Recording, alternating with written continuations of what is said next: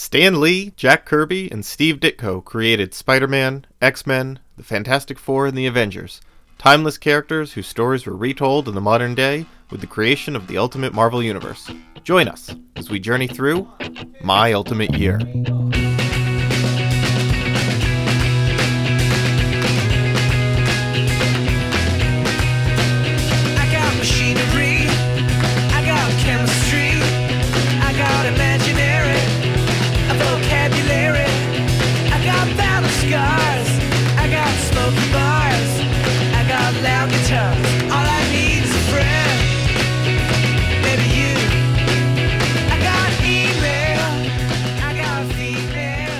Hello and welcome to My Ultimate Year, the comic book reading club going through the best, all of the Ultimate Marvel Universe, one issue at a time. I'm Zach, your comic book journeyman, and I am joined today by Charlotte, your comic book rainbow belt. And My Ultimate Year, it's the only podcast that we're going to tell you at the very front that one of these podcast hosts will die by the end of this episode. Stay tuned to find out who. Also, episode 27 is called The Death of Charlotte, but stay tuned. Find out what's going to happen later in the episode. Welcome, Charlotte, to the show. How are you feeling? Hi. Well, excited about this. I'm curious to know what's going to happen by the end of that episode. I have no idea. I think as a total we've done aside, a very good job as keeping that secret, I think. So yeah, excited. Yeah, well, thank you for also, incidentally finding that the phone number of that French hitman for me. Hitman? What kind of hitman? No, sorry, he's a hitman. Hitman, yeah, I guess I was doing a French accent. It actually kind of sounds like, do you ever play Pikmin on the Nintendo? No, I haven't, but I see I think it would be like what it is. Yeah, that'd be a really fun combination of the Hitman series and the Pikmin series. Hitman. That's... and you just have a bunch of little bald Agent 13s running around assassinating people. Okay, that's a very insular joke. We're, on this episode of My Ultimate Year, we're going to be talking Avengers vs. New Ultimates. It's a 6-issue mini. We're going to be talking the final issues of Ultimate Comics Spider-Man, ending in 160. We'll be talking Ultimate Fallout 1 through 6, and then the beginning of a new Ultimate Comics Spider-Man 1 through 5. So I guess Volume 2, is this the first? I think this is the first, Volume 2. 2.5, I think. Universe. Yeah. Because I guess Ultimate Spider-Man was rebooted with 1 to 10, and then it went back to the old number.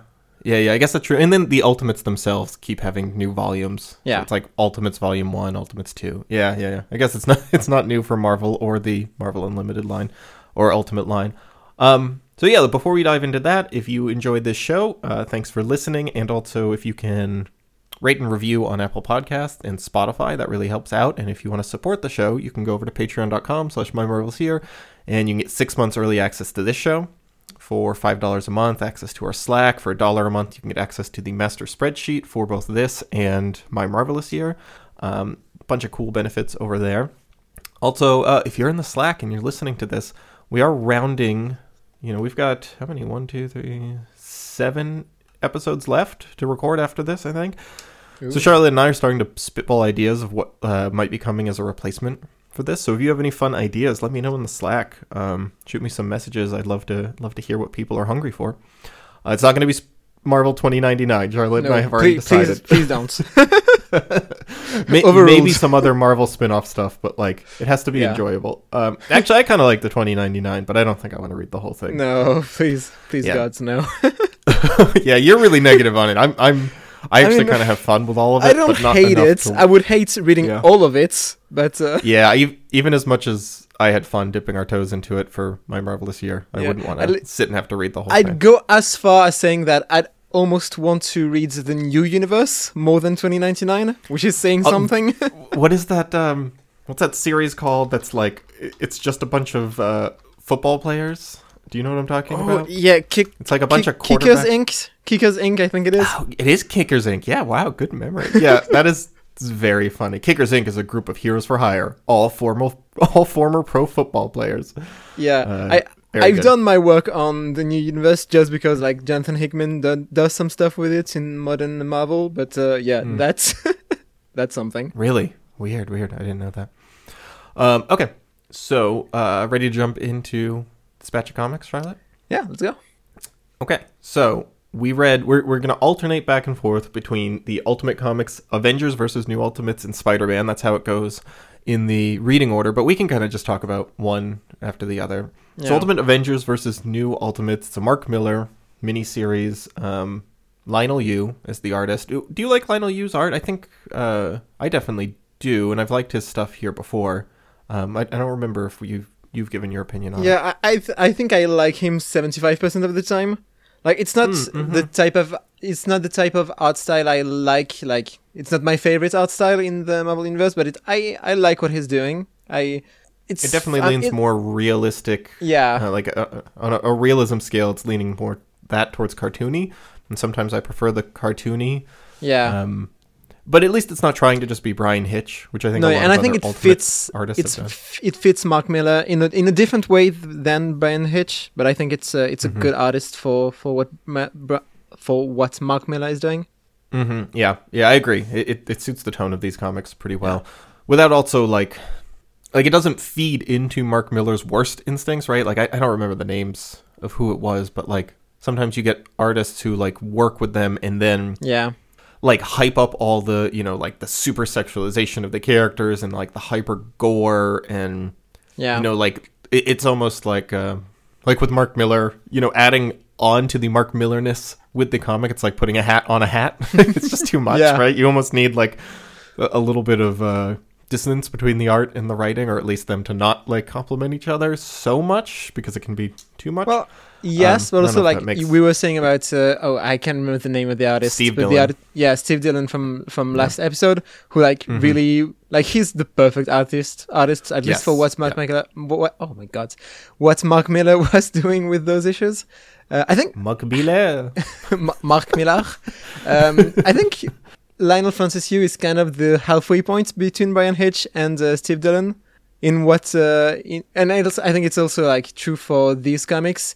They're not as completely out of exaggerated and than the Ultimate Avengers issues, but they're also not as grounded and realist. At least not as grounded and focused as the Brian Hitch Ultimates, like the original run, I think. Yeah, I really liked the Brian Hitch artwork, but there was a level to which like Mark Millar's zaniness to that would start to clash with the artwork, because the artwork looks so like serious, right? And so grounded in a reality, and these are like real people. Like, he was almost doing caricatures of actual actors all the time. And then you like juxtapose that with Mark Millar's like stupidity. And I don't even I don't even mean that in a derogatory way. Just like his comics have big stupid things happening in them sometimes, and in it did clash at times. As much as I generally like that.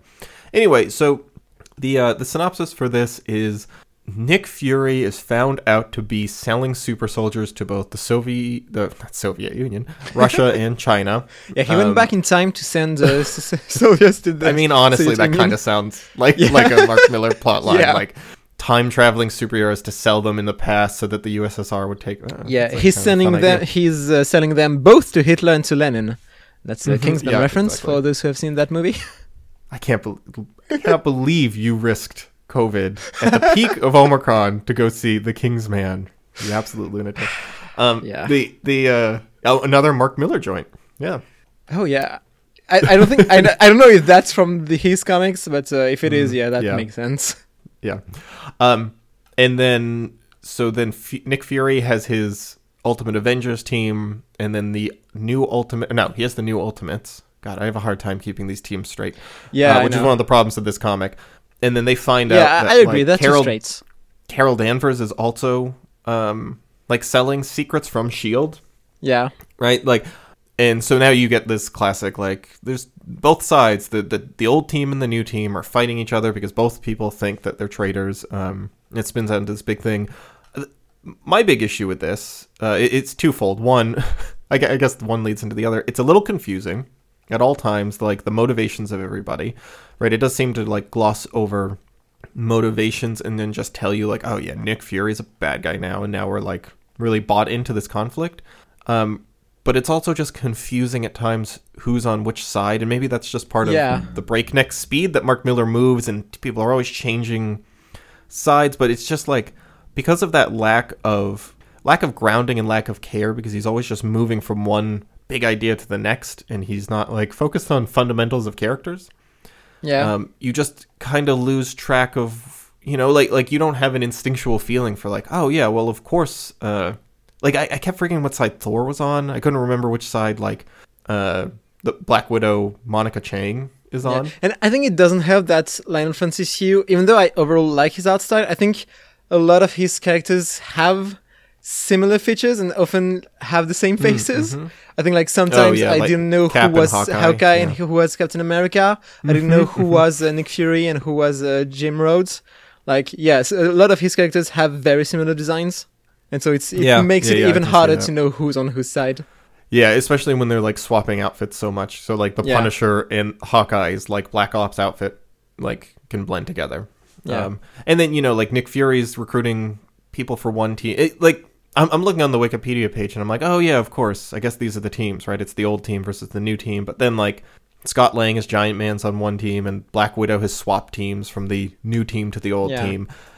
It just becomes like the thing is it becomes a little stakesless because you just like you're just being led because people told you that these people are bad and now there's something to care about rather than like feeling any of it. So when like big events happen, I just don't, none of it hits me in the gut. None of it like adds tension. Like when Nick Fury is found out to be the bad guy here, I'm like, oh, okay, I guess so. Like you're telling me he's but super also you evil know now. that there's another shoe waiting to drop because like every character says it. Yeah. Like the Black Widow says like, no, he's not an actual traitor. Like in you obviously know that there's a third party involved. But yeah, it's I don't know if the reveal comes too late or something, but yeah, it's hard to keep track of, and it's hard to get invested in what's going on, the betrayals and all. You're just like you're left wondering why everyone's a Hulk now. Well, you know what? I kind of like that. I kind of dug that. I kind of liked it too, but like, yeah, why? That's like one of those fun Mark Miller things where, you know, they do track down, the Nick Fury team tracks down, what's his name? Tyrone Cash. Yeah. And then like Blade hypnotizes him, which is a very funny Blade power. He just like does the like, sun's getting awful low, big fella, like very much the same thing, and like talks the old Hulk or the new Hulk, whatever, down into his human form. And then Nick Fury just shoots him in the face. It's very it's very funny with like the lack of fanfare that happens. He's just like, you know, I got to do this, right? Next panel, blam. But then they take his Hulk pills, and then later the entire like Avengers team of Hawkeye, Blade, Punisher, and Jim Rhodes, I think, and Nick Fury all Hulk up to attack Gregory Stark, Tony Stark's brother, who turns out to be, you know, the real big bad here, who is, again, this is like a real Mark Millerism from the Kingsman issue of making like the kind of liberal or left leaning causes the villains. Yeah. Right? And then like, but the thing is like, it's so strange because you don't get the feeling that he's like Gregory Stark is, he's selling, he's what is he doing? Basically, he's trying to orchestrate revolutions in countries that are seen as enemies by the US. So the two main examples I think are North Korea and Iran, if I remember correctly. Right, exact right. And because still, like we saw in the last in the comics we read last time that they basically accidentally invaded Iran when Captain America teleported the Triskelion there. Right. So yeah, he's installing like he's trying to create pro-democracy governments by like assisting the people like I uprising. get confused about that because when he said pro-democracy, as I in my mind I was like, oh, so enemies of the US. Right. Yeah. I mean that's the thing is like it does read as a very like it is a little bit of a baby-brained. Yeah, and like his idea that any revolution in Iran or North Korea would lead to allies of the US, which is a weird idea, I think. Right, well, because like on one hand, he's like, I'm trying to bring democracy to countries that don't have it, which like, I mean, you know, I don't want to get too much into it, but Iran does have, you know, an elected president and a parliament. But like bring democracy to these countries, but then it's also just viewed as like in the next breath, he talks about you know, the same way we did in South America in, you know, like the 60s through the 80s or till today. same way that US is still doing, which is like, oh, that's not really like, so he's kind of a villain because it's like, are we just putting in America friendly government? I don't know. It just reads as very confused, and as someone who's like kind of vaguely watched CNN and Fox News but not paid too much attention. Like, the Avengers have like one discussion about, oh, it's a complicated issue because if we intervene, on which side do we intervene? And then the next thing, and then they're intervening. And then they just defend the North Korean government against the people who are up. Like Thor of all people is like, yeah, let's go defend Kim Jong-un. Yeah, I know. It's. I mean, that's what I mean. It's a little confused, and it's also like, it's like there's interesting ways that you could play with this in like a gray space, right? And have this be like, yeah, it is a really complicated issue, and like let's dive into that. It's not. It just reads as kind of confused and someone who like doesn't really have anything to say with it, and is just throwing in complications because it feels topical, feels hot. You know, it's like. Compare this with Jason Aaron's Captain America run, right, that we read, where, like, there is some complexity to the way that U.S. Agent Captain America face off in that, right? And, like, U.S. Nuke, Agent... Yeah. It is Nuke, yeah. Yeah. Thank you. That Nuke is, like, in the end there, right, like, Nuke gets beaten down and is, like, kind of a bad guy, but then also Captain America... Like, that feels like somebody who has something interesting to say. Yeah. And he's not just like, he's not necessarily just hitting you over the head with it. Like, he is leaving it in a somewhat gray space of like, this is complicated. This is a messy topic. These characters are, flawed. That is not what this comes across as here. No. Right? Like, I feel like we're giving it even too much credit to even talk about it in these terms because it's so on its face. Yeah, we're probably so thinking about it more than Mark Miller did writing this. Yeah. And that's the thing with the Kingsman movies too, right? Like, isn't the villain of the first one, like someone trying to stop climate change, right? Like, I think so.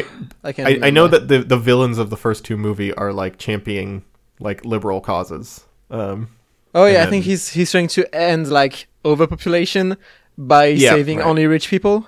Yeah, cool. Good job, Mark Miller. Well, the thing is, I don't want to cast him as someone who's like, yeah, this is some kind of like conservative, boogeyman. Yeah. Or like straw man he's propping up. I don't think he's saying like, yeah, this is, like dumb liberals. Because I think Mark Miller actually is vaguely liberal in real life. I think the problem is that he's not saying anything. He's just using those issues as background for his comics.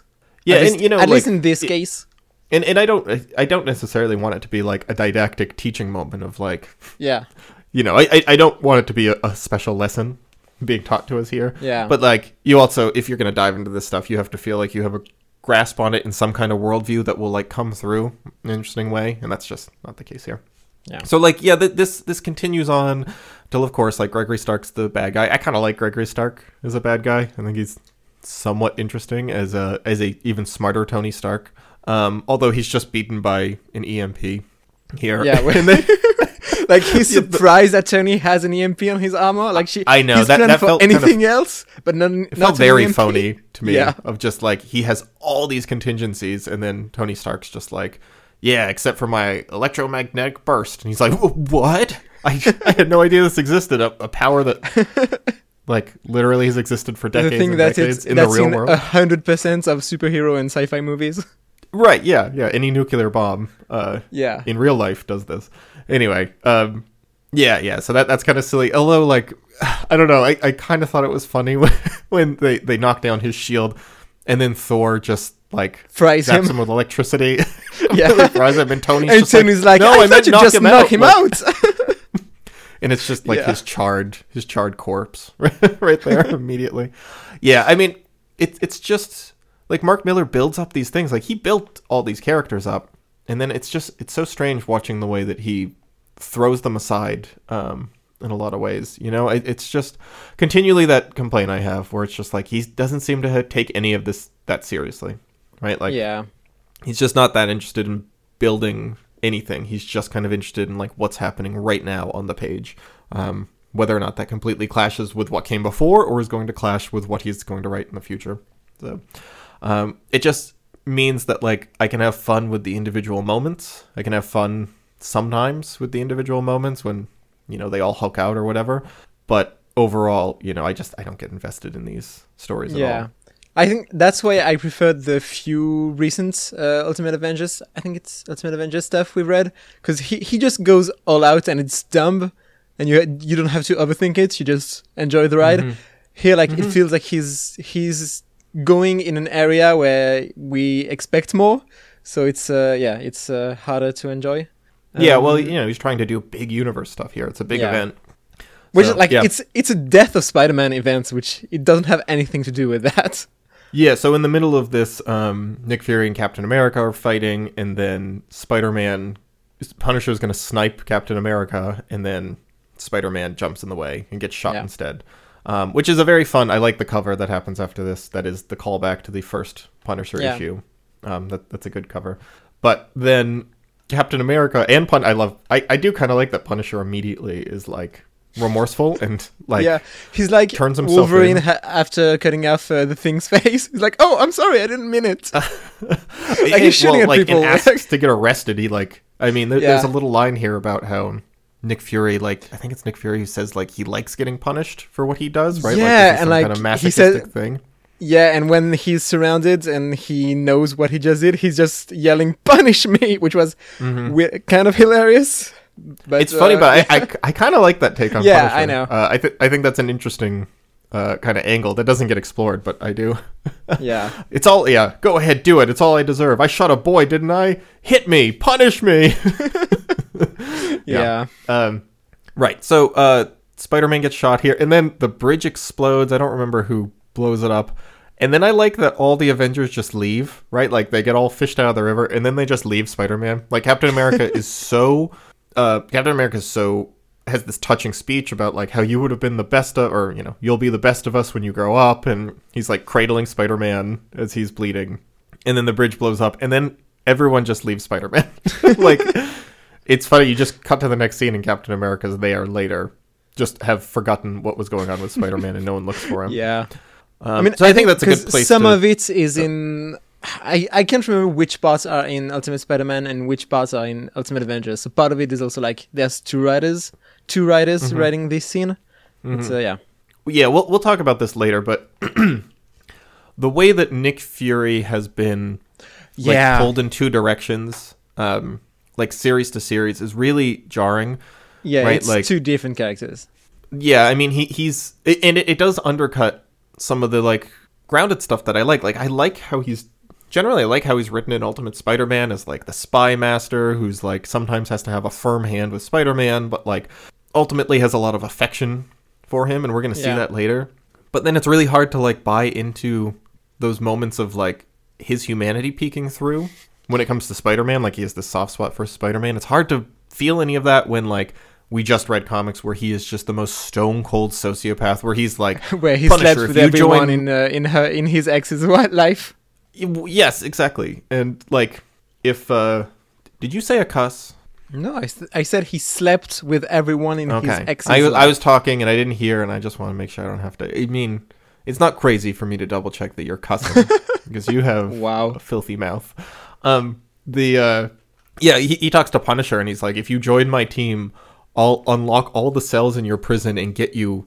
You can give me a list of every torture tool you want so that you can just go crazy and hear him murder everyone in prison. And then he does later, right? Nick Fury sets this up so he can just go on a kill crazy massacre in jail. And then later we're supposed to be interested in this man's feelings for Spider-Man. It just doesn't work. Yeah. And I like how he's written in Spider-Man, but there is, I usually can separate that a little bit with the Ultimate Universe. It's so small scale. And we're literally reading those 2 issues of Spider-Man, 2 issues of Avengers, 2 issues of Spider-Man. Right. So it's it doesn't work. It's part of the same event, and that dissonance just. Really I think if I'd read the Spider-Man issues first, I'd have enjoyed more Nick Fury in them. But reading that after the Avengers Nick Fury, it didn't work. Yeah, I agree. So the death of Spider-Man, we can jump over to that. After he gets shot by the Punisher, he's bleeding pretty profusely, and the Sinister Six have escaped from the wherever they're being held. I guess it's on the Triskelion. Well, I don't think so, because that's in Iran right now. Right? True. Yeah, I don't know. Doesn't matter. But led by Norman Osborn, they all escape. And they just escape because, like, Norman Osborn turns into his big green It goblin would have self. been And they're like, hilarious if that escaped and just find themselves in the middle of the Iron Desert. that's a really good point. Yeah. It wouldn't have played out quite the same way. But they all know who Spider-Man is, obviously, and they're like talking about what to do, you know, that they're going to go kill him. Dr. Octopus says that he does not want to be involved with Peter Parker anymore. He's not really interested in like getting revenge on a 14-year-old or whatever. Which is a good point. That, you know, like all these grown men are just hyper obsessed about this teenage boy who used to beat them up. It makes sense from him at this point because he's like worked with Spider-Man in, I think it was Ultimate Doom or something, two episodes ago. Like he's had a semi redemption, so it makes sense that he wouldn't be interested in killing him at this point.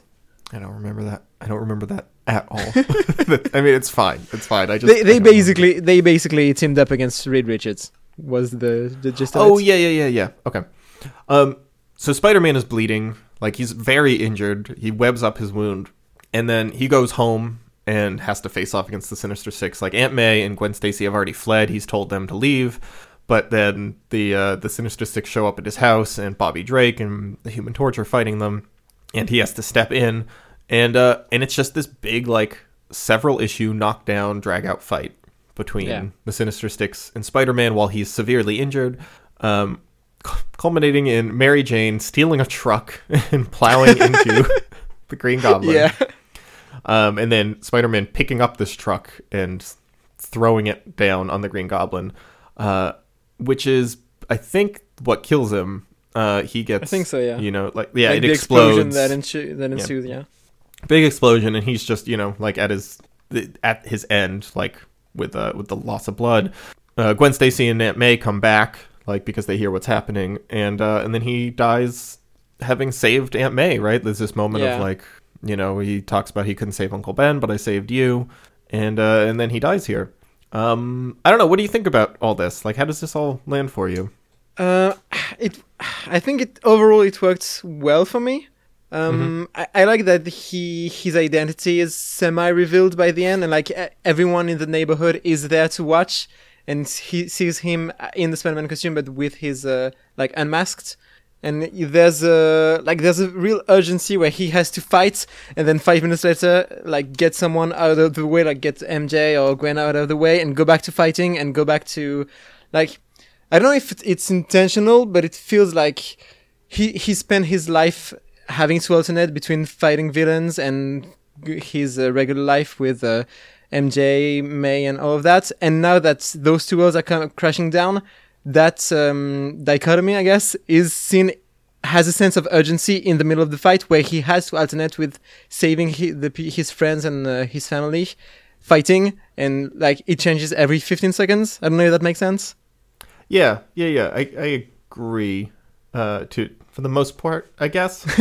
I don't know, but I mean, my issue with this is like it's really hard to separate how I feel about it with all the titles. Like we talked about this last episode. I don't want to harp on it too much. Yeah. But like the death of Spider-Man stuff, just knowing this is coming, right? Like does mean that the entire time you're reading it, like you're trying to read all the significance into the scene, right? Everything that's happening, you're trying to read as like, well, this is the significant thematic wrap up of Spider-Man. And so then like, I feel like it's let down by that expectation a little bit. Yeah. Because it does feel like this just kind of comes out of nowhere, right? Like, and I get it is the like the circle closing with like Norman Osborn was his first villain. He's always been the biggest villain for him, and it would make sense that he dies fighting Norman Osborn and like saving everyone from Norman Osborn. And I get what you're saying, you know, his face getting revealed. Oh, I do want to point out it's very strange though. It's like even in his like final issues here, trying to be like incredibly serious with Peter Parker at death's door, Brian Michael Bendis is still making these really weird jokes. Like I think it's either the last issue or the next to last issue. Spider-Man is like basically dead. He's almost completely dead, and he's like, "That's it. That's all I've got. Where are the police, the X-Men, anybody, the Teen Titan?" And then gets cut off. And it's like this is like Spider-Man's last moments, and you're just like, Yeah, it'd be funny if we just snuck in a little Teen Titans reference. And then immediately, one of the neighbors shows up and is like, "You're Peter Parker, right? You're May Parker's boy. Come with me if you want to live." And he's just yeah, like... oh yeah, I that need one made me groan out loud. Like, why are you doing like a Terminator bit right now? You just think it would be fun to like... Let's do some fun references at the end here. Very strange. I think it... I think it works disagree okay. slightly. Oh, sorry, go ahead. Okay. No, please. I want to I do slightly disagree on the idea that it's not built up and it just comes out of nowhere.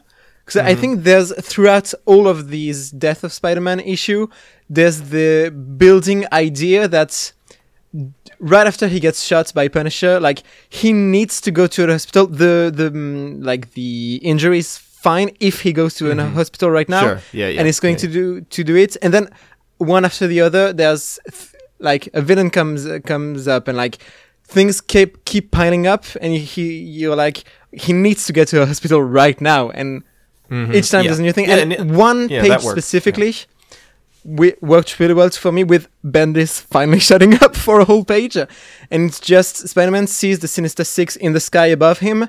And he, just the page before, he was like, I need to go to a hospital right now. And he sees them. He's and on the bridge, Yeah, and there's just a shot of his face watching them and lowering his head in like silent resignation. Like, I know this is like basically signing my death, but I need to do it anyway. And that's like 4 issues before his death, I think. Like there's a lot of small moments like that I think slightly builds up to his death, of like he should stop doing this, but he can't. Like he has to keep fighting. Yeah, you're right. I mean, that totally works, and it fits in with Spider-Man. Like, it feels like a quintessential Spider-Man story and a Spider-Man ending. I think all that works well, and I don't know. It's hard for me just to get over the fact that I'm reading this knowing that this is his death. I know. You know, with the and I already knew, like, I've read this before, so I already knew it was coming. But just with it being plastered all over the place, it just really cheapens it. Yeah. And, you know, and I should somewhat get over that to a degree, right? Because it's a little unfair. I'm sure that's not like something Bendis was like, yeah, and part of my story is that we're going to be telling people constantly. I'm sure this is an editorial decision, right? It's not a story decision. But yeah, there's you know, my other issue with it, and this is I totally get people not lining up with this. I think these are all very like kind of small, maybe even petty complaints. It's just that like we talked about last episode, they just launched this really cool new interesting idea with him like training to be the next like adult superhero, and then to kill him here just feels like incongruous with that. And it's just like, we just set up this new stage for him, and now we're just going to sweep that away.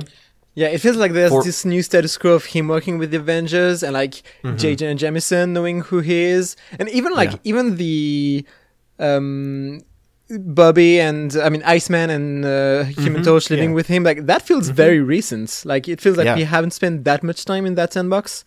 So yeah, it's weird that we're quickly getting to Miles, but like from interviews and stuff I've seen around this, it feels like Brian Bendis was the one who wanted to push for Miles to happen now.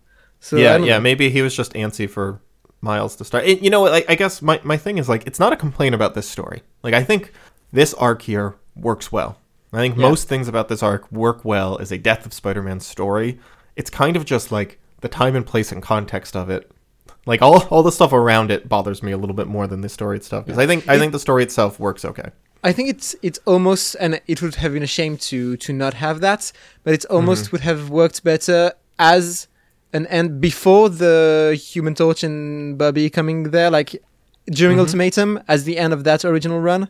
Yeah, I kind of agree, because like we just had this relaunch of Spider-Man where it's just like in a new era for Peter Parker that then never really, like, just as you feel like it's getting on its feet, it ends. So I guess like it is kind of a larger picture complaint, but I do think this arc works well. I think the arc works well. I don't really have anything but tiny nitpicks about like the actual arc itself. And Bagley comes back for this, which you know what, like, kind of fun to see like Bagley back, like penciling the final arc for this, you know, like that got him back for this. I appreciated that when I saw his artwork again. I think he's doing some good work, like especially in the final fight scenes. His Green Goblin feels like a huge, powerful menace. Yeah, he's always been good at like the Yeah. action stuff in this comic, right? Like he's always excelled at the actual like superhero, fisticuffs and drawing the action poses and stuff. That's never been one of my complaints about him. It's pretty good stuff. Okay, so this leads into Ultimate Fallout. It's a 6-issue miniseries written by Brian Michael Bendis, Nick Spencer, and Jonathan Hickman. Yeah. Let me see, is that throughout? No, I think Hickman just comes in for this. I don't know, I guess it's I think on and off. Hickman does the Nick Fury and Reed Richards stuff. Spencer does the X-Men stuff. And Bendis does the Spider-Man stuff, I guess. Oh, good job. I did not know that split. And then like the artists split between like there's like 5 or 6 different artists. I know like Brian Hitch is here, Mark Bagley, Gabriel Hardman, Lee Garbett, Steve Kurth, I think. Eric Guyon, Carlo Pagelian. Let me see, anyone else? Yeah, Sarah Pacelli, Salvador LaRocca, Clayton Crane. Like it switches artists a lot, like 3 per.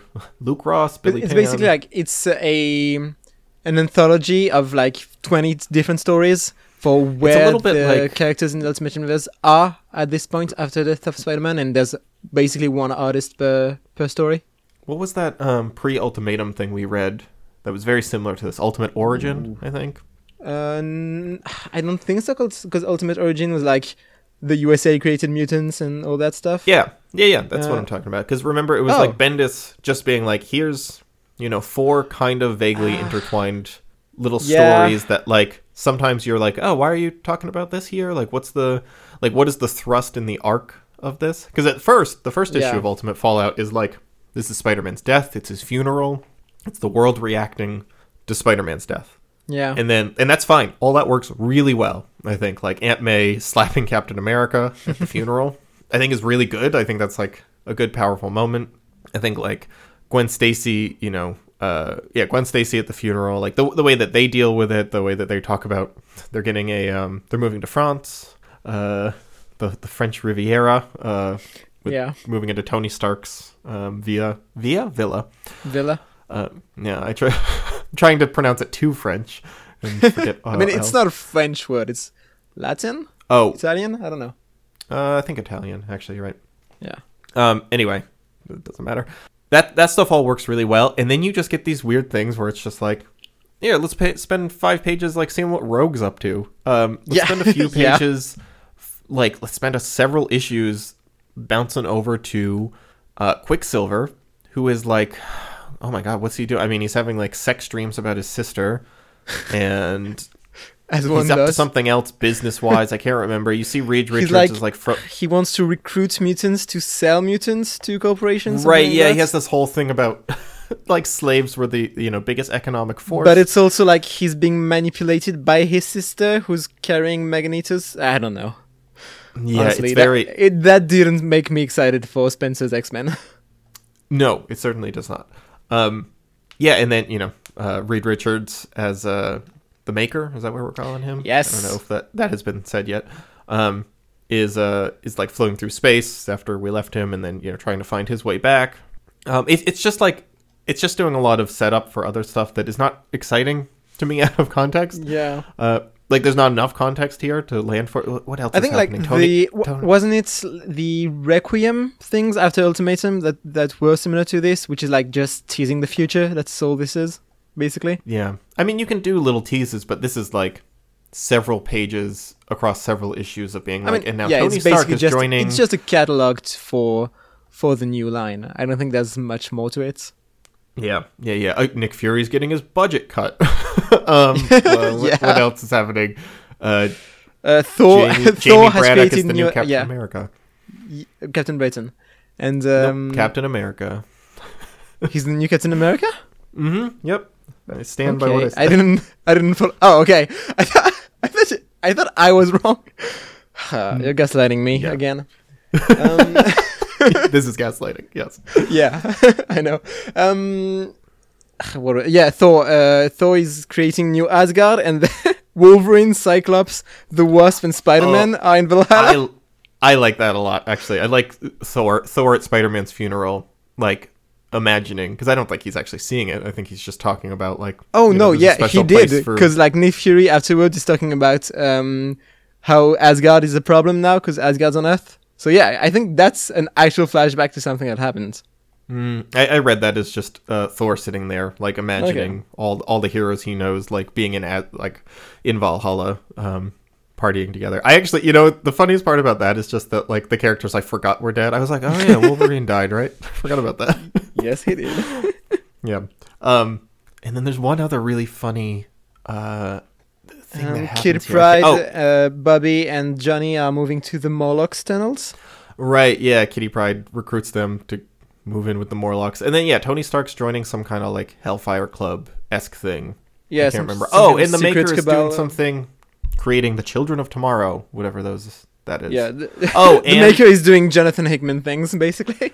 And then Valerie Cooper, or not Valerie Cooper, who is it who... No, yeah, it's Valerie Cooper with, like, a journalist, and she's trying to keep the secret that mutants were created by the USA. Like, she's trying to keep that secret, I think. Yeah, right. So there's just a million little plot things that, like, ultimately, I feel almost every single one of them, actually, every single one of them, I feel like would just be better in context of, like, yeah, just start the comic and show me this in the comic. Like, I don't need to read this stuff. Like, all of this would fit, including Miles Morales, right? We get scenes of Miles Morales fighting kangaroo. Dressed... Yeah, fighting the kangaroo, and he's dressed in Peter Parker's classic red and green, a ill-fitting suit, which is very sweet. And I do love the detail. Like, these are fun scenes. It's not these are bad scenes, but, like... everyone's saying it's in poor taste.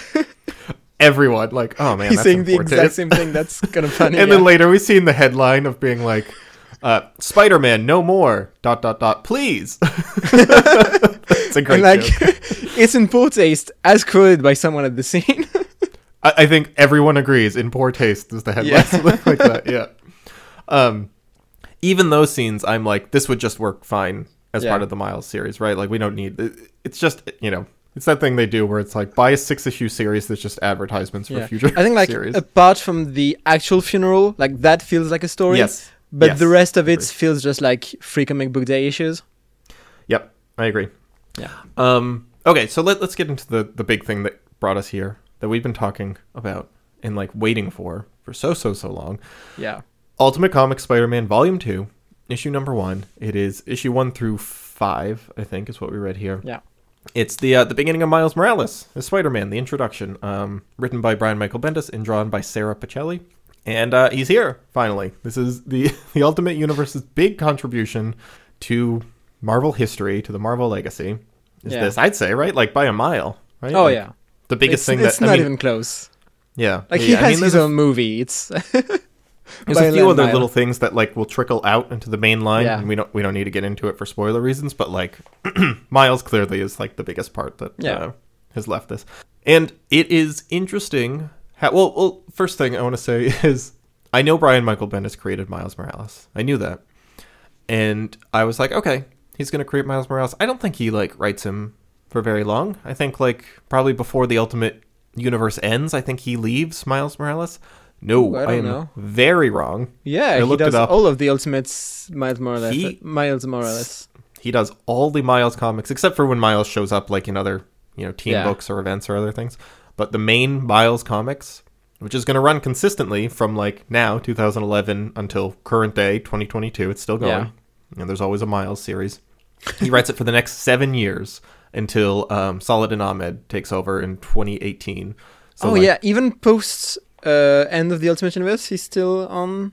Yes, that's what I was surprised by. So, like, moving into the mainline universe, he is I checked, and I was like, he is the Miles writer until 2018.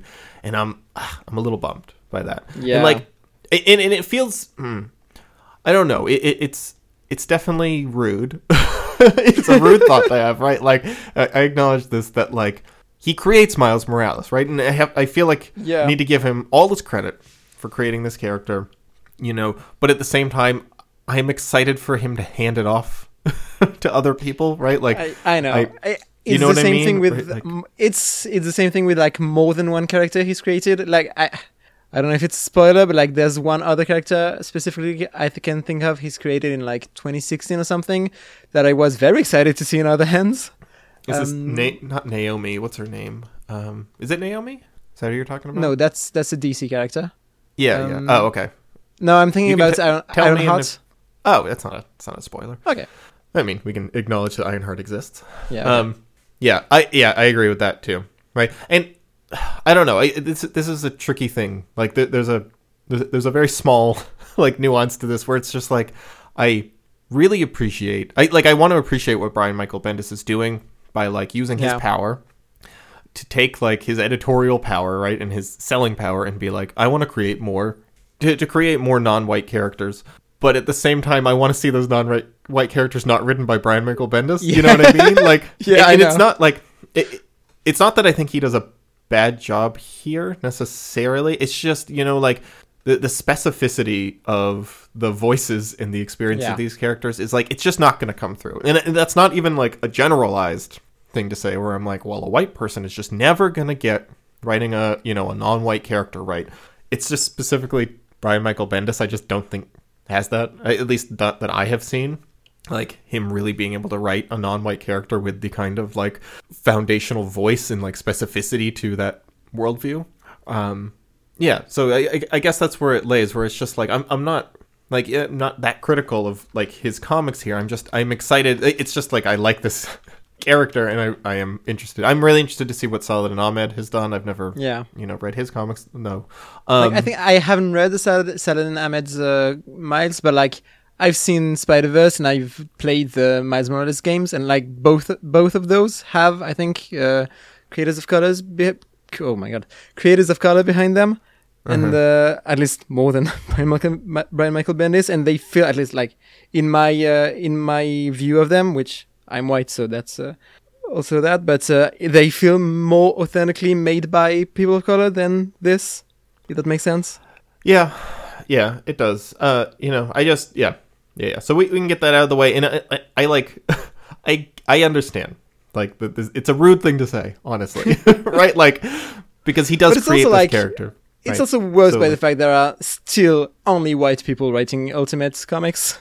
Yeah, and that's not really a criticism of Bendis, right? Like, Bendis is not, necessarily, like, it's not really his fault that he has the power to write whatever he wants, and that, a black creator has not. I mean, you could get into arguments about, like, them wielding that power to make sure that more non-white creators get hired to write these stories. But overall, I want to, like, I am not, this isn't a criticism of that, like, Bendis shouldn't be writing these characters or anything. It's just, it's trying to, like, I'm trying to acknowledge both, like, the, like, give him credit for what he did, but also say that I am interested in seeing, like, how this progresses. I mean, it's the same way that, like, you get this looking back at a lot of legacy characters where you're like, the Hulk, like, very cool that Stan Lee and Jack Kirby created the Hulk. I'm excited for, someone else to get on the Hulk and really turn them into, like, what they become long run. Same with, like, Thor, whatever, right? Like, you get this all the time where you're like, Stan Lee created She-Hulk, but I don't think that She-Hulk became who I view as She-Hulk until, like, John Byrne got a hold of her. Yeah. Right? Like, you get that all the time. Same with, like, Daredevil, right? Like, the one thing that I really do want to criticize Bendis for here with this, and we haven't even gotten into the generality, so I just want to get this out of the way so we can, like, talk about Miles and start, like, gushing about how good it is that he names Miles Morales' father Jefferson Davis. Do you know about this? That rings a bell. Like, that there's a story behind that, but I can't remember what it is. Well, during the Civil War, when the South, like, split off, they elected their own president of the Confederacy, and his name was Jefferson Davis. And I just don't get it, right? And I've looked, and it feels so, like, voluntary. At least, like, why wouldn't he just be Jefferson Morales? Yeah, I'm not really sure. I don't. No, I mean, it's fine. It's fine that stepdad, right? I don't think so. I think he's like, but I think it's just like, it's fine for him to have his mom's name. Yeah, story things aside, just like that name. Why pick that name? Yeah. Like, and I have not been able to find an interview. If anyone has any information on this, like if there's a reason behind this, if he had some kind of like it was thematic thing recently. He was thinking of that, like, is not clear to me. Maybe I'm not seeing it. It's just, to me, it reads as pretty bonkers to name the dad of your, like, black character after the president of the Confederacy. Like maybe he's trying to be ironic, and it just is. I don't know. Maybe I'm missing something. Yeah. Anyway, I just got to get that out of the way because it is just one of those weird little factoids that really, really screws with my mind. Yeah. Okay, so Miles Morales, he's younger than Peter Parker, I think. Like, he reads as, like, 13, right? Like, he's a little scrawnier, he's a little younger. He doesn't read as, like, an older teen. He reads as a couple years younger than Peter, to me. Yeah. And what's interesting about these comics, they feel really, really similar to the beginning of Ultimate Spider-Man. It's a very slow burn, right? Like, you get this first, like, it's the 5th issue before we see him in a costume before he really gets into any action. Yeah. Like, the first 4 issues are just him getting his powers, him, like, learning to deal with his powers, him telling a friend, like, dealing with it. Like, it's a very, very decompressed story. And it's very interesting. It follows the Ultimate Spider-Man, the Peter Parker Ultimate Spider-Man format, like, very, very closely. Which I appreciate, like, I think that works fine. I think, like, spending time to, like, slowly unveil his powers are slightly different. He has these little blasts of, like, stunning electricity. Yeah, he has his Venom Strike, I think, is the official Venom name. Blast, something like that. Yeah. Yeah. I don't like Venom Blast. What are you talking about? What do you mean? But he can also turn invisible. No, what do you mean you don't like Venom? What does that mean? I don't understand. I don't know. I think Venom Strikes is better. Yeah, but what's wrong with Venom Blast? He's Venom blasting. Yeah, no, let's cut this, please. I just want you to explain to me what you're talking about with this preteen boy. Why you don't want to talk about him blasting? Can we go back to talking about Jefferson Davis? Yes. Yeah, you're right. It is called a Venom Blast. Yeah. Oh, no, I'm right. It is a Venom Blast. Is it? Yep, I just Googled it. Well, I Googled Venom Blast, and it did come up. But I am finding articles about Venom Blasting. Okay. One of them called Miles Morales Venom Blast Always Bothered Me. Did you write this? Anyway, he's got that. He can go invisible. Right? He can, like, get this camouflage. And he doesn't have web shooters, which actually I couldn't remember if does Ultimate Spider-Man creates them, like, in his body, right? Like, they're organic. That's a good question. I can't remember. I'm like, am I confusing it with the movie, or is that? I think it's organic. Yeah, I didn't think so, but then I couldn't really remember. Let me see. Organic. Yeah, I can't either. Webs. Does he have web shooters? No. He doesn't. That was the movie first. The Raimi movie's the one who did that first. Yeah. Anyway, okay, so he doesn't. It's the same as Peter Parker, which I'm assuming he'll get at some point. If he doesn't throughout these, I don't know. I mean, his web don't seem like the biggest part. Like, seems like they're like, at least in Spider-Verse, they lean more into his, like, running and athleticism than like it's a little parkourish more than just like swinging, which is just kind of an interesting distinction. And yeah, it's just it's a very simple, like, teen boy starting out as Spider-Man, finding his motivation to become Spider-Man. He goes to the funeral of Peter Parker, and he, like, yells out to Gwen Stacy, like, why does he do it? Why was he Spider-Man? Why did he hide his face? And Gwen Stacy comes back. Which is an insane thing to yell out at someone who just lost a very close person. Mm-hmm. Yeah, I agree. But she gives him, the answer, like, the great power comes great responsibility thing. Yeah. And then how does he get grabbed by Nick Fury? I don't remember. I think it's after Spider-Man, because there's a whole thing of, like, he tries to use his power to save people from a burning building, and he does it, but, like, he completely panics and decides, no, I'm not going to be Spider-Man.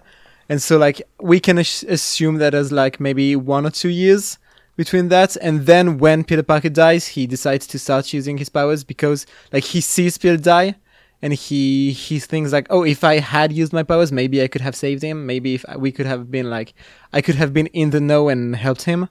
And so, from really? that You think point there's years that go by? I think so, because my understanding is that, his bite comes soon after Peter's.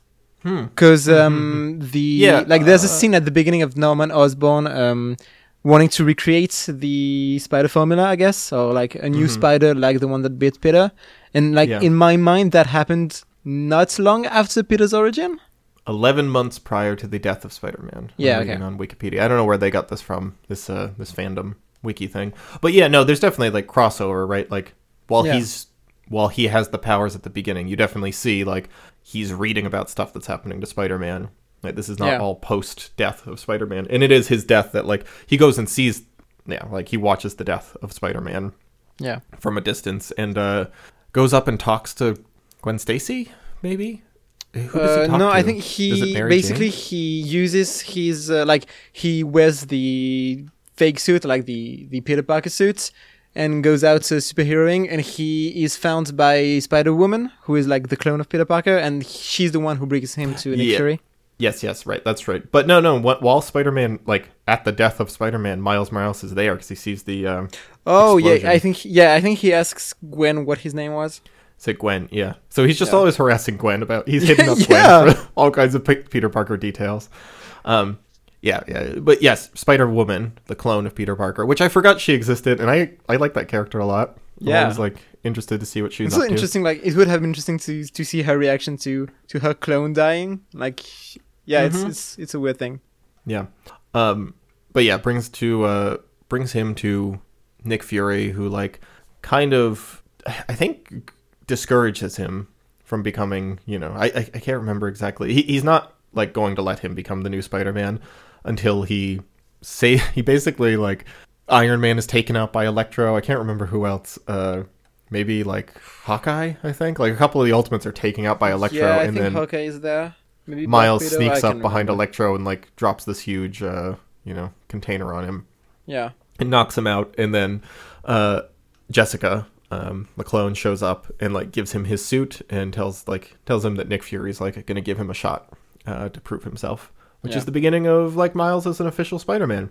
So like Yeah. very very fun, but like a fun, very simple, very like I feel like you can tell this is like it's trying to be a really easy entry place into it. Like Yeah. I feel like this is very formulated to be like to make headlines, a new Black Spider-Man, and for people to pick it up off the shelf and be able to read it from the start without like any prior knowledge of the Ultimate Universe. And I think it's really successful in that that regard. And I think it's interesting that this is Bendis creating a whole cast of character for his Spider-Man. So it Yeah. feels more distant from like something we said a lot about the Peter Parker Ultimate Spider-Man. It feels very much like 616 Spider-Man, but younger. Like it feels like a lot of it could fit right into that version of Spider-Man. And this is something new. This is a new character. This is Bendis doing something new. So yeah, it's interesting to see what he'll do with that. Not just playing the hits, not just playing the classic villains, like doing something new. Yeah, I wonder for his uncle, yeah. who's also a new Yeah. character and who seems Yes. like he'll be an important like either hero or villain figure in the story. Well, he's a new character that in that he's the Prowler from 616. Oh, yeah. But like, Like he's a different guy. Prowler. Yeah, Right. Yes. Exactly. he's not like And then, the yeah, Kingpin, I'm who's just curious, the like- Kingpin from 616, but in Ultimate. Right. Yeah. Well, but it like in a new person under the mask here. Yeah. I mean, the big new characters really in this that we've met are his father, Jefferson Davis, his uncle, I don't remember his name, Andrew. Aaron Davis. Aaron. Yeah. Yep. And Genki Lee, his friend, who's the Ned Leeds. If you've seen the MCU Spider-Man movies, Yeah. they just stole Genki, and yeah, it's so funny. This is one of the things that Dave can't get over. Is that they just took- Yeah, Which he is always funny calls 'cause it's him like, Genki. what will they ever do if they bring in Miles Morales into the MCU? I mean, like, I how will like they my ever- theory that Miles will be friends with Harry and Gwen and like the classic Peter surrounding cast. That's actually very funny. Yeah, just to completely swap I like that that around. you say that every time I bring that up, like you forget that I I've totally brought that forgot. up before. Yeah. It's a great idea. I mean, that's the really good thing about co-hosting a podcast with someone with a brain like a colander, is that like if you know once that I respond positively to something, just like once a month when we record, bring it up, and I'll be like, Yeah, that's whoa, great idea, Charlotte. This I'm is sure a the listeners will love that I just bring up the same ideas every podcast just There's for the a, same response. Well, I used to work at a nursing home as a CNA when I was a Yeah. teenager, and there was this woman that I would go like work, clean up her room and talk to every day. And she was Mexican American, and she would teach me a little bit of Spanish every day. She also had like a really, really bad memory, and like wouldn't remember basically like anything except that she kind of knew me. So every day I would go in and use the little bit of Spanish that she had taught me previously, like conversational, like, hello, how are you? Good. How's the weather? Blah, blah, blah. You look nice today, whatever. And every day I would like add a little bit of Spanish and then tack that on. So I'd walk into her room and have this tiny little Spanish conversation that was always growing. And she would always be like, oh, your Spanish is so good. Where did you learn that? and just be impressed that this guy was coming in and then she would teach me a little bit more. It was very, but now I am the old woman who can't remember being told things. So it's very Groundhog's Day. If you've seen that movie and the piano lessons. Yeah. Yeah. What? Anything else about Miles? I'm very interested to see where it goes. I mean, part of me is like, it's a very small story. It's not a very it doesn't feel too fresh as an expansion of Peter Parker. But I also can kind of see why they wouldn't want to do that. It feels like they want to really make sure that people who are easily shook up are not scared by this thing, right? And that's an interesting thing here, is that they post all the letters here, which is something that they don't always do in Marvel Unlimited, but the letters are here. And they are posting letters of people being like, oh, great, a black Hispanic Spider-Man that you're doing just for diversity points, which, I think Marvel posting these letters is very stupid. Giving any of that oxygen is pretty dumb. Even though the majority of it is all very positive. But clearly this, ruffles some people's jimmies, and they need to be very soothed by this is a very standard Peter Parker story, right? This is not, I don't know. It doesn't feel dangerous in any way. It doesn't feel that, maybe that's just, I'm looking back at it from 2020. It's been a decade, and maybe this, feels a little safe at the time, or safe now. It didn't at the time. Maybe that context is a little more important than I'm giving it. It's not a big also but it's Brian Bendis. It's still Brian Bendis writing Ultimate Spider-Man. So even with a new character, it's gonna feel very similar. Mm-hmm. I'm curious to see how he does. Is he just gonna bring in, old Spider-Man villains? Is it all gonna be new villains? Right? What? Yeah. How does he distinguish Miles from Peter Parker? Right. Yeah, I would like for him to build a new surrounding cast of villains too. Not just use the previous one. Yeah, I'm interested about that. I don't want to see the Vulture. Expands it. Right. Yeah. Yeah. Yes. Yeah. Right. Yeah. So I think excited, glad he's here. Nice to have it's also just nice to have something that is a little bit of a fresh new angle in here that I know is going to last, right? In the Ultimate Universe, right? That they've set how long ago was it that they set up a whole new X-Men team of new teens, and then that was Ultimate right Comics after X Ultimatum, and now we have a new team tease. Yeah, that just got thrown by the way. The one story we forgot to mention was Jean Grey putting the Hulk to sleep so that Nick Fury can use him or something like that. Oh, I don't remember that. Yeah. That was Jean Grey. Yeah, that was Jean Grey. Because the Hulk is an X-Men now, or he's running with Jean Grey and Wolverine's son and all those guys. Yeah. Mm-hmm. Yeah. He was and he's getting harder to control every time. Yeah. Yeah. I think a lot of that just rolled right out of my brain because I was definitely. so uninterested. Yeah, I think it will be more interesting to talk about that when we get to the actual X-Men Ultimate series. Mm-hmm. Yeah, I agree. Okay, I think that's all I got to say about this. Excited that Miles is here. Yeah.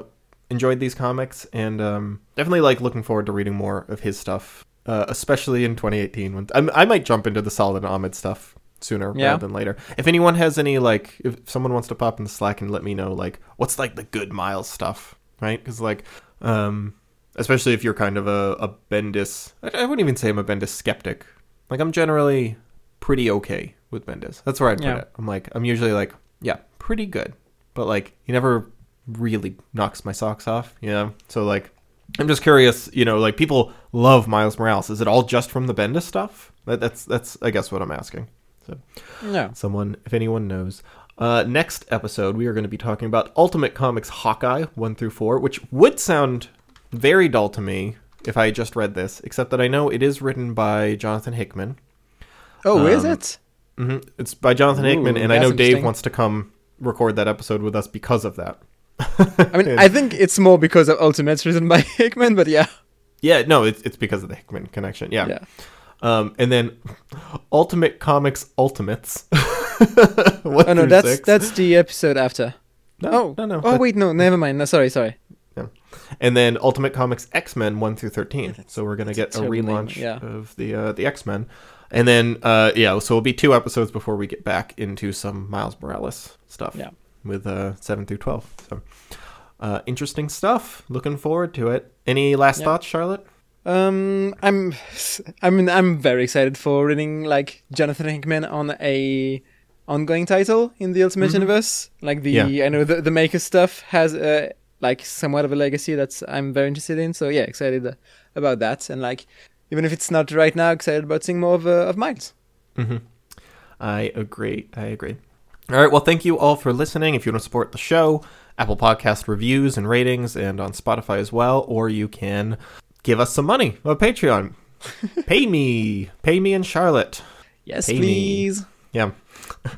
But yes, thank you, especially everyone who's supported lately. We've had a nice little like boom in the last 2 months on Patreon that have shot us above the $900 a month goal, which is really exciting because we're going to do that Marvel RPG episode. Yes. We're kind of in the early stages of prepping for that.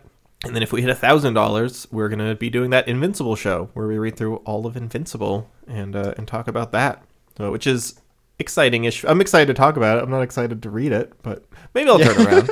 I've had comics that I didn't like in the past, and I gave them another shot, and I've turned around on it. So I'm excited to at least. I love that every time that you bring up the Invincible show, you're like defensive in advance, even though we haven't even started reading. I try not to be like, honestly. I know you're not like attacking me or anything, but like I try not to get defensive about it. But people are really it feels like you're trying to reassure people. Yeah.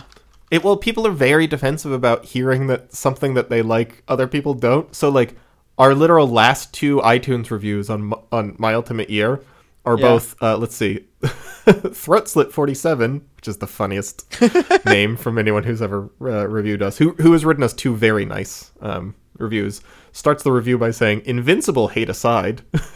Can't wait for you guys to start it, though. Hopefully Zach changes his mind. And then the next review is, "Zach still has the same bewildering bad takes. Who doesn't love Bendis' writing on Ultimate Spider-Man or yawns at Invincible?" So like, even people who really like the show and like me are still like, "I don't get it." It's like, I don't know. Sometimes people don't like the same comics. It's okay. Yeah. I mean, that is, this is a bigger conversation, but like, don't listen to this show so that you can hear people say that they like the same things you do. Like, it doesn't matter if I like the same things you do or hate things that you like, or vice versa, right? Like, the only reason to listen to stuff like this is to try to hear some, like, hopefully, some like critical analysis that you can like integrate into your view of stuff, right? I'm not trying to change anyone's mind here. I don't think any of us ever are. So like, it's cool if you like Invincible. I just I didn't like it that much. I am trying to shake off the defensiveness. I know that's not like that's not like an attractive thing to. I've listened to podcasts that like it's been annoying to me hearing people on the podcast constantly like complain about people complaining about them. Yeah. Like that's not a fun thing to indulge in. So I do try to keep that at a minimum. But thanks for calling me out on it, Charlotte, so that I have to talk about it for 5 minutes. I'm not calling you out. I know you're not. Okay, well, let's see. By Divine Right does our music, and I think that's going to wrap it up for us. Thank you, Charlotte, and thank you, everyone, for listening, and we'll see you next Miles Morales. Insert intro here. Outro. Insert outro here. even that outro did not work fully. I know. As usual. All right, bye. Bye-bye. Incredible.